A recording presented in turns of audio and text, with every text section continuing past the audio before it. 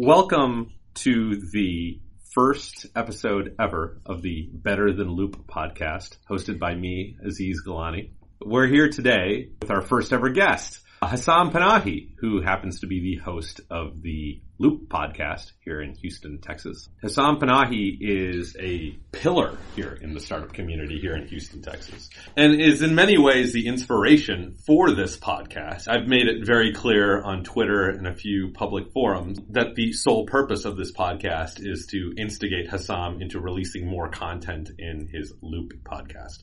So thank you so much, Hassam, for being the inspiration for this podcast even existing. And thank you for being our first guest. We really appreciate it a lot. You're welcome. I'm happy to be here.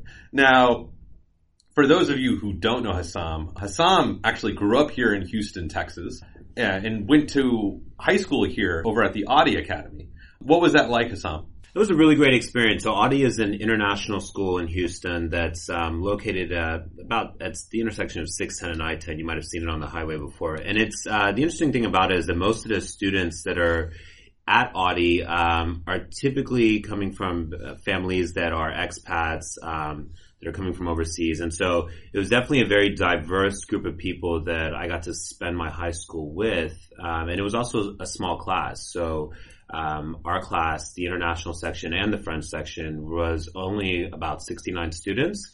So the great thing about that was that we were able to still keep in touch over all the years because of the fact that we were so tight-knit during the actual 4 years that we were going through high school. Now, after you graduated from Audi, you made the decision to leave Houston and to go to school over at Georgia Tech. Can you walk us through that? Yeah, so I wanted to be a computer science major, even though computer science wasn't something that I was pursuing at Audi because we had the chance to choose an elective. That wasn't the one that I chose, but it's something I've always been fascinated with. So I applied to Georgia Tech, got in, moved to Atlanta, spent 2 years in Atlanta before I decided that I didn't want to be a computer science major anymore. I still wanted to do something with computers and something with software development. And so I switched to MIS, or Management Information Systems. There wasn't really an MIS program at Georgia Tech. And at the time, I was in a long-distance, long-term relationship and decided that the best option was to come back to Houston and to go to the University of Houston where I could get my MIS degree. Wow, so moved back to Houston for love. Partially, yes. That was one of the strong factors, and ended up working out because I ended up marrying the person who I was going out with at the time. So it was a good decision. Oh, fantastic. So you then graduated from the University of Houston with an MIS degree. And then what did you do? So graduated with an MIS degree, decided that, got a few job offers to go do consulting and so on. Decided I didn't want to do that. Actually had one of the faculty members in the MIS department at U of H convince me that I should consider joining the PhD program. So studied for the GMAT, took the GMAT, applied, got in, and then spent the next few years getting my PhD in MIS at U of H. Very cool. Now, what does, so I have a bachelor's in MIS, and I have a pretty good conception in terms of what an MIS major does. Usually, at least where I went to school, we all went to work implementing packaged software, or we worked with some kind of enterprise software. That's what a management information system is. What does a PhD with MIS do? That's a good question. Typically, people with a PhD in MIS are studying how information systems affects organizations, how it affects the structure when it becomes, for example, with implementation, how it might change power structures and so on, how effective those information systems are. So it's a lot of studying sort of the interaction between people and information systems and organizations. Okay, and do those people end up working in the private sector? Do they work in the public sector? Like where do they get jobs? Right. So generally, it's frowned upon if you join industry after you graduate with a PhD in MIS. The entire idea behind this is that you're trying to sort of follow in the footsteps of your advisor and establish this lineage where you continue the research. So the ideal situation is that you get your PhD in MIS, you've done a little bit of research while you're a graduate student, and then once you get a job and you go and become a tenure track faculty member at a different university, you continue that research that you started in graduate school. Okay, so you graduated with this degree in MIS, then you got this PhD in MIS. To get the PhD, I'm assuming you had to do a load of research in something. I did. What was your research in? So my research was about Digg, which is a website where users contribute stories and you can vote them up and down. It no longer is set up that way, but that's what it was at the time. Really looking at Digg and how this idea of user-generated content could have pitfalls for an organization, because you're essentially giving so much power to these users that if you piss them off in some way, they can essentially take over the site. And that's what happened to Digg, at least in 2007, where there was an encryption key that was leaked, and a bunch of people on Digg submitted it and voted it up to the top of to the front page. It was removed by the moderators, and there was this whole back and forth. So I was basically studying that entire event and trying to understand what it meant for organizations that were using or having their users contribute user-generated content. Very cool. And then, did this research align in any way with what you were doing outside of school, or was school your life when you were getting your PhD? No, school was not. School was part of my life. I wouldn't say it was my entire life. On the side, I was working at different bars and places, hospitality places, where I was working as in a variety of roles. One, starting off sort of as a DJ there, and then essentially moving on to being sort of the floor manager and helping manage the bartenders and other people that were involved in the company. So talked about Hassam the DJ. Like, what type of music? What kind of venues? Like, what was this like? So this was actually a rock bar. So it was rock music, which was something that I was not particularly familiar with. Rock, alternative, and so on. So it was a mixture of some of the music that you would hear in the 70s and 80s, along with some of the newer, more poppier stuff. But I really liked DJing. When I was at Georgia Tech, I bought turntables, I bought vinyls. I was really into dance music and figuring out how to DJ dance music. And so when the opportunity presented itself to DJ, regardless of the genre, I was totally up for it. But then gradually what ended up happening is that I realized that, if you're DJing rock music at a bar, you don't necessarily need to physically be there DJing the music. You could just use something like iTunes. And so I just replaced myself with iTunes and decided to focus on other aspects of the bar, like the operations, the promotion, and so on. Did you own your own bar? I did not own my own bar. Do you ever want to? I think if you had asked me back then, I would have said yes. Now, no. Okay. Probably not. So you get your PhD. Got my PhD, decided I didn't want to join academia. So what I did at the time, before I graduated, I had started a small company to do essentially mobile app and web solutions. And so we were creating web applications for different clients. And so once I graduated, I just decided to continue that. So we basically would get work from clients, develop websites, web applications, and that went on for about a year and a half. In the meantime, I got a phone call from one of the faculty members in my department, the same one that convinced me to join the PhD program, and he offered me a full-time job at the university, and so I took it. And was the business not doing well, or let's talk a little bit about that business and kind of understand, why you started it and why it sounds like, ended up abandoning it. So I had always been doing projects on the side for clients here and there, just needed web stuff done. I think the challenge with the business was mainly predicting cash flow was part of the issue, but the other issue was that I just really didn't want to deal with clients. Like the education involved with sitting down with the client, trying to understand what their expectations are, narrowing those expectations, making sure that you're meeting those expectations, and just the whole back and forth. I didn't find it as exciting as I thought I would. And the other thing is that the work that I was doing was pretty repetitive. I mean, it was basic websites with content management systems. I wasn't really learning anything, and it wasn't really challenging. So from that perspective, I just didn't want to continue doing it. And I figured what I could do is I could go back, work at the university for a couple of years, save up some money, and maybe do something different. So you became a professor at the University of Houston. What year was that? That was in 2011. And describe those first 2-3 years teaching at U of H. So the first few years, the reason I was brought on was because they needed someone to teach a Java programming course, but they also wanted to have a mobile applications course. And so most of my time was spent doing that, basically teaching software development courses. And so I was strictly confined to the MIS department. But what ended up happening is that about 6 months in, I was interested in potentially bringing more startup-like activities for our students, because One of the things that frustrated me when I was a student there was that there just wasn't enough of that activity. There wasn't enough knowledge about what you could do if you wanted to get involved with startups, whether it's to start your own company, whether it's to join a startup, whether it's to work with startups, whatever. So we brought on this program called 3-Day Startup, which we did for the first time in April of 2012. And so that sort of led me in a direction that I ended up today, which is more towards sort of the technology, entrepreneurship, software development side. You were brought in to teach this specific Java class, this specific mobile applications class. You started inviting 3-Day Startup in, and then things kind of changed for you. Describe that. Right. So 3-Day Startup was one piece of the puzzle, and we needed to build out the other pieces. So we thought that 3-Day Startup was a really great weekend for all the students. We learned a lot because I didn't know, for example, what I needed to do in terms of logistics to plan an event that big, in terms of finding mentors, because we really didn't have mentors in the technology entrepreneurship space.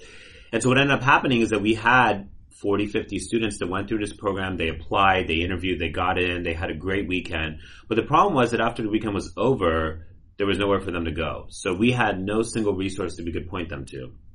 So we said, okay, well, wouldn't it be cool if there was some sort of program that would help people that were done with 3-Day Startup, that would help other people that are coming from a technical background? Because one of sort of the underlying motivators behind everything that we did at Red Labs and with 3-Day Startup and so on is that you don't necessarily have to be a business school student or someone with a background in business to learn these skills. It's helpful to know it regardless of what your background is. So we went after the students, or we tried to encourage students to come from a technical background, engineering, computer science, even a creative background, to get involved. And so we started to add components to our entrepreneurship offerings, and that's sort of what led to Red Labs and everything, all the different parts of it. You then start evolving away. What was the initial reception like at the University of Houston? It was very positive. One of the things that we had to do was, obviously, I'm in the MIS department, or was in the MIS department, and this is something that's related to entrepreneurship. So one of the things that we had to do early on, which is just a part of working at a university or a place where you have these multiple groups that sort of have overlapping interests, is that we had to make sure that the entrepreneurship program and the entrepreneurship chair would support anything that we were doing in this area. And the one thing that I can definitely say is that they were overwhelmingly supportive. The dean was overwhelmingly supportive. They all knew that this was a gap in sort of our offerings, and they wanted to promote it. So they gave me the resources to get started. They gave me some funding, some money to get started. They gave me a space that I turned into the Red Labs co-working space where our teams and our startups could work out of. So the response was very positive from the administration side. From the student side, it was positive as well. The challenge is that when you have a university that has 40,000 students, 40,000 plus students, getting the word out is pretty difficult. And so over time, we've managed to build a brand. We've managed to build a reputation that now we're starting to see more and more students interested in what we're doing. But in the beginning, it was definitely tough. Yeah. How many students did you get to apply for that very first class? The first class, I would say about 15 teams, I think, and we ended up choosing 6. Since then, that number has gone up to, we get about 25, 30 applications every year for the accelerator program that we run in the summer. And describe to me what what was the response to that very first class? What did the university think about that first class? How did those teams ended up performing? Walk me through that. Yeah, so university was very excited. One of the things that the university liked a lot about the program and the demo day that we had was the fact that we were engaging people that we traditionally had not engaged with, right? So people from the startup community, investors, entrepreneurs, mentors, and so on. So for us, it was getting a lot of new people that had possibly not even walked into Bauer Business School before, and had them get a chance to see what our startups were doing. As far as the students that went through the program, so one way that we look at our students and how we sort of measure our success is not the way that a traditional startup program or an accelerator would measure success. So we're not necessarily looking at, okay, these companies or these teams or whatever you'd like to classify them as, how much funding they raise after they're done, right? We're really interested in sort of the journey that the student is taking. And so what we found is that the majority of the students that went through that summer program are either now, that went through the accelerator, are either now working at a startup, have started another startup, or something along those lines, right? So the way we look at it is that as a result of going through this program, they've gotten access to these resources that made joining a startup or being involved in this community much more approachable. So I wouldn't say that there are any particular companies that I would point to from the first class that are runaway successes. I know that we've had one of the teams has now pivoted into another idea, and now I believe they're a part of 500 startups. We have another team in class 2 that's a part of another accelerator that they're still going on, and a couple of other teams from class 2 that are bootstrapped and are still moving along. But yeah, we really think that as far as we can tell, when we're looking at the founders and sort of what happens after they go through our program, really think the fact that they're still involved in that ecosystem is really important to us. Yeah, and you won the 2014 Teaching Excellence Award for the class as well. Yeah, so I had one of the students from Red Labs nominate me for the University of Houston's Teaching Excellence Award. And so the majority of what I sent to the committee that made that decision was all about Red Labs, right? I mean, it's great that I go and I teach these large classes for software development, and those probably make the most impact in terms of, getting the material to the students. But in terms of actually doing something for students above and beyond what you do inside the classroom, people found that what we were doing at Red Labs was special, and so they gave us the award for teaching excellence. Very cool. And outside of U of H, I know you talked briefly about folks from the community started coming to U of H to participate in the program and helping out, mentor, or watch the demos in the accelerator. What have been some of the other impacts that you've seen as a result of having this accelerator operating in Houston? Other impacts that it's had. Well, I think for one, it's given people an opportunity to know where to go when they want to engage the University of Houston. So I think one of the challenges that people have had when they've wanted to work with the University of Houston is that there's so many different departments that you could potentially deal with, including the entrepreneurship program.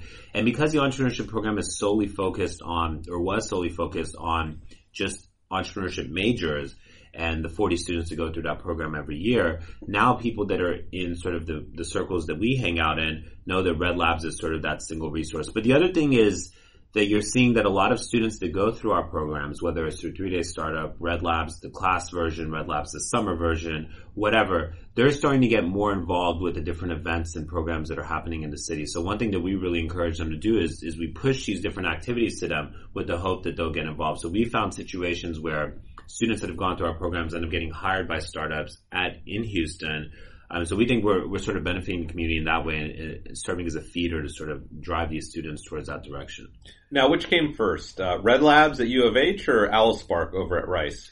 So technically, we did by about 3 months. So we started our program, we started our class in February. They started theirs in June. I don't know when their program, or May, I don't know when their planning process started. They might have come up with the idea, I guess, before us, but technically our program started before that. After year one, AlSpark and Red Labs started collaborating a lot together.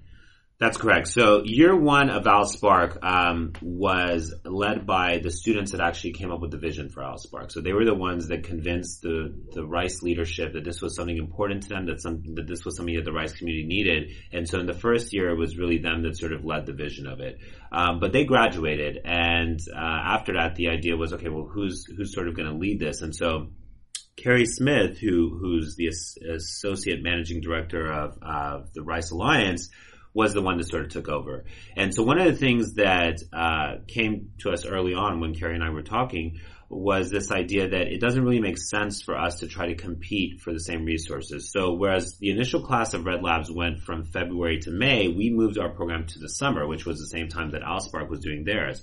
So rather than us competing for mentors, competing in sessions, competing for our demo day, which would likely be about 2 to 3 days apart since our program started around the same time, we decided to host a joint demo day together. And so that led to the creation of the Bayou Startup Showcase. We also, in that first year, had a few sessions where we invited their founders, they invited our founders. So that's sort of where the collaboration started. That eventually progressed into what it is now, which is where we're sort of co-located at the TMCX running our programs together. Every single session, all of our mentors, we sort of share everything. Now, in year 3 of Red Labs, it's Red Labs plus AlSpark hosted at TMCX. That's correct. It's like you've become like the kingpin of acceleration in Houston now in terms of all of the programs that can kind of point at their provenance as coming from you. No, I would say that I would just say that it made sense for us to collaborate with Rice, and it just so happened that at the same time TMCX was opening up their massive innovation space, and so they had some extra space available. We talked to Bill McKeon at TMC, and they let us have it last year, and they're letting us use it again this year, and so it's worked out really well for us. And then you won the 2016 Teaching Award at U of H, which I guess is a repeat for you. Yeah, so that was, whereas the 2014 was an individual award, the 2016 was a group teaching award. So the entire Wolf Center for Entrepreneurship, got that award, basically for the work that we do in the undergraduate entrepreneurship program and the work that we do with STEM Outreach and Red Labs and 3-Day Startup and so on. And then it's also public now. We're working at Rice with their entrepreneurship initiative. That's correct. Which I guess means yet another group to kind of fall under, at least under your influence here in Houston. Well, I think that it's going to be a lot of fun to see where it goes. But yeah, I'm definitely excited about moving over there and seeing the opportunities that exist. Okay. So at the same time that you had all of this stuff going on in Houston, we also saw, I guess, a mini boom of these startup co-working facilities. You had Platform, Start Houston. You saw Surge kind of open up with their accelerator. More that I can't begin to name. How do you feel about this ecosystem now that's kind of in Houston today as opposed to where it was 5 years ago before Red Labs even entered the scene? I mean, I think we're still finding our way. I think if you were to ask someone this question 5 years ago, 10 years ago, you'd probably get a similar answer. The challenge is that with co-working spaces, particularly in Houston, because it's so spread out, I mean, I feel that most of the co-working spaces that have come up over the last years haven't been able to build that density. And what Station is trying to do now is to change that. But it's frustrating because, you know, if you're running a co-working space, the way that you make money is by filling up all those seats, or the way that most traditional co-working spaces do that. And so I feel that Start, Platform, and these other groups have done a lot of great efforts to try to fill up the space. But at the end of the day, if there's no density, if there's not enough stuff happening around that space, people are not gonna stay there. The other thing I think that's really important is that these co-working spaces need to have experienced entrepreneurs, people that have been there, done that, and have them there a lot. So one of the things that I think Station is doing very well is bringing in those mentors and having them do office hours on a pretty consistent basis, and you just have this constant activity. So in a few times that I've gone to Station, the difference between that and some of the other experiences that I've had at other co-working spaces is that you can definitely tell that, you know, collisions can occur. So I've been in situations where I've gone inside the space and I've run into just different people from the community, and it's nice to be able to do that. So I'm hoping that they will solve this problem and establish some sort of hub that we can all go to. I want to take a moment here to talk about mentors in Houston. I'm speculating that one of the larger challenges you had in terms of getting Red Labs up and running was finding a community of mentors or curating a group of mentors. Finding mentors at all is difficult. Finding the right mentors is incredibly difficult because what we look for in a mentor is not just the fact that they're willing to give up the time, and that's great, and we absolutely appreciate that. But a big criteria, which is difficult for us to find in Houston, and perhaps we can do a better job at it, is to find really the experienced entrepreneurs, the people that have done it before. So you have mentors that are consultants, and that's great, and they serve a specific purpose. But in reality, we really want to get those entrepreneurs out. And the challenge is that the entrepreneurs that are active in this space right now, that are actually serving as mentors in these different programs, are experiencing mentor fatigue. And one of the other challenges that we have is that these mentors might go through a certain methodology or through a certain type of program at one place and then have to come somewhere else and do a totally different methodology or program in another place. And so that can be kind of confusing and difficult. But I do think there's definitely an opportunity in the sense that if we can get people to come out that have not engaged with this ecosystem before, and I think that some of the visibility that we're starting to see more of technology entrepreneurship and some of the stuff that Station is doing and some of these other groups that are sort of involved, I think that we're going to start to see some more people come up, and in that case, it would be great to engage them. But at the moment, I was actually working on a spreadsheet a couple of days ago of all the mentors that I would sort of continue to try to engage, and it's not a very large list, partly because maybe my network's not large enough, whatever the case might be. But as far as I can tell, on my list, there's about maybe 50 people that have helped me repeatedly over and over again, that have served as an inspiration to the students, that have the students' best intention or best interest in mind. So it's pretty hard to find the right people. So if I'm a startup and I'm launching here in Texas, and let's suppose that I don't go to Rice and I don't go to the University of Houston, where's the first place I should go in order to try to figure out how to build my startup correctly? That's a really difficult question, and I get that question consistently anytime I meet someone outside of the universities that has an idea, that wants to keep working. And I don't really know what the answer is, because there's no single resource I could point to right now. Depending on what you're working on, if you're doing software, you might want to consider going to somewhere like Station. But outside of that, I don't know of any resources in the city that could really help people with early stage, just the idea, right? So, I mean, definitely if you're working in life sciences or something in life sciences, you could eventually go to TMC, but that's really for companies that are further along. There are similar spaces that you could go to for other industries, but really for the average person that's sort of in the community, maybe someone that used to be in the oil and gas industry that might have gotten laid off or wants to look for a different career direction, there's not a place I can point to. So let's explore this topic a little bit further. Sure. Where's the wrong place to go? I think the wrong place to go would be a place that is trying to sell you services, consulting services. I know of a few places in the city that will essentially come in and take your idea and take a percentage of a company that hasn't even formed yet, but they'll have you form a company and take a percentage and essentially help you with your idea. And I think that's really the wrong approach. So a lot of this is you figuring it out on your own, right? You need to go and do the research. You need to go see what other people have done. You need to go talk to people that are sort of active in this space. So I think, going back to your question, saying what I would do or what resource I would go to, I would just try to go meet with entrepreneurs. I would go have coffee with them. Their time is limited, so you want to be very direct in what it is that you want from them. You want to, make sure you have a certain intention, but I would go talk to them and sort of learn from their experiences and see what their mistakes were, what they would suggest doing starting off. But I definitely would not go somewhere that is trying to sell you something to become an entrepreneur. And I think the problem is that so many people are watching things like Shark Tank and getting the wrong impression of how it actually works, that they think that all they have to do is write a business plan and someone's going to go write them a check. Someone like you will go write them a check. And both of us know that that's not the case. I'm just itching to write that check. Of course. Look, you're about to start this new chapter in your life at the Rice Entrepreneur Institute. What should we expect to hear from Hassam over the course of the next year? So I think in the next year, I'm just going to try to focus on the initiative and what are some of the priorities that we have. So the initiative recently received an alumni donation from Frank Liu, and he has some very specific things that he'd like to see over the course of the next couple of years. Namely this New Venture Challenge, the E-Teams course that he'd like to start. So I really want to just focus on setting up those courses over the course of next year. And then from there, I don't know, we'll see, because I'm always looking for opportunities to expand what it is that we're doing. I'd like to make sure that we're doing what we need to do right first, but then from there, that's how Red Labs and all these other things started.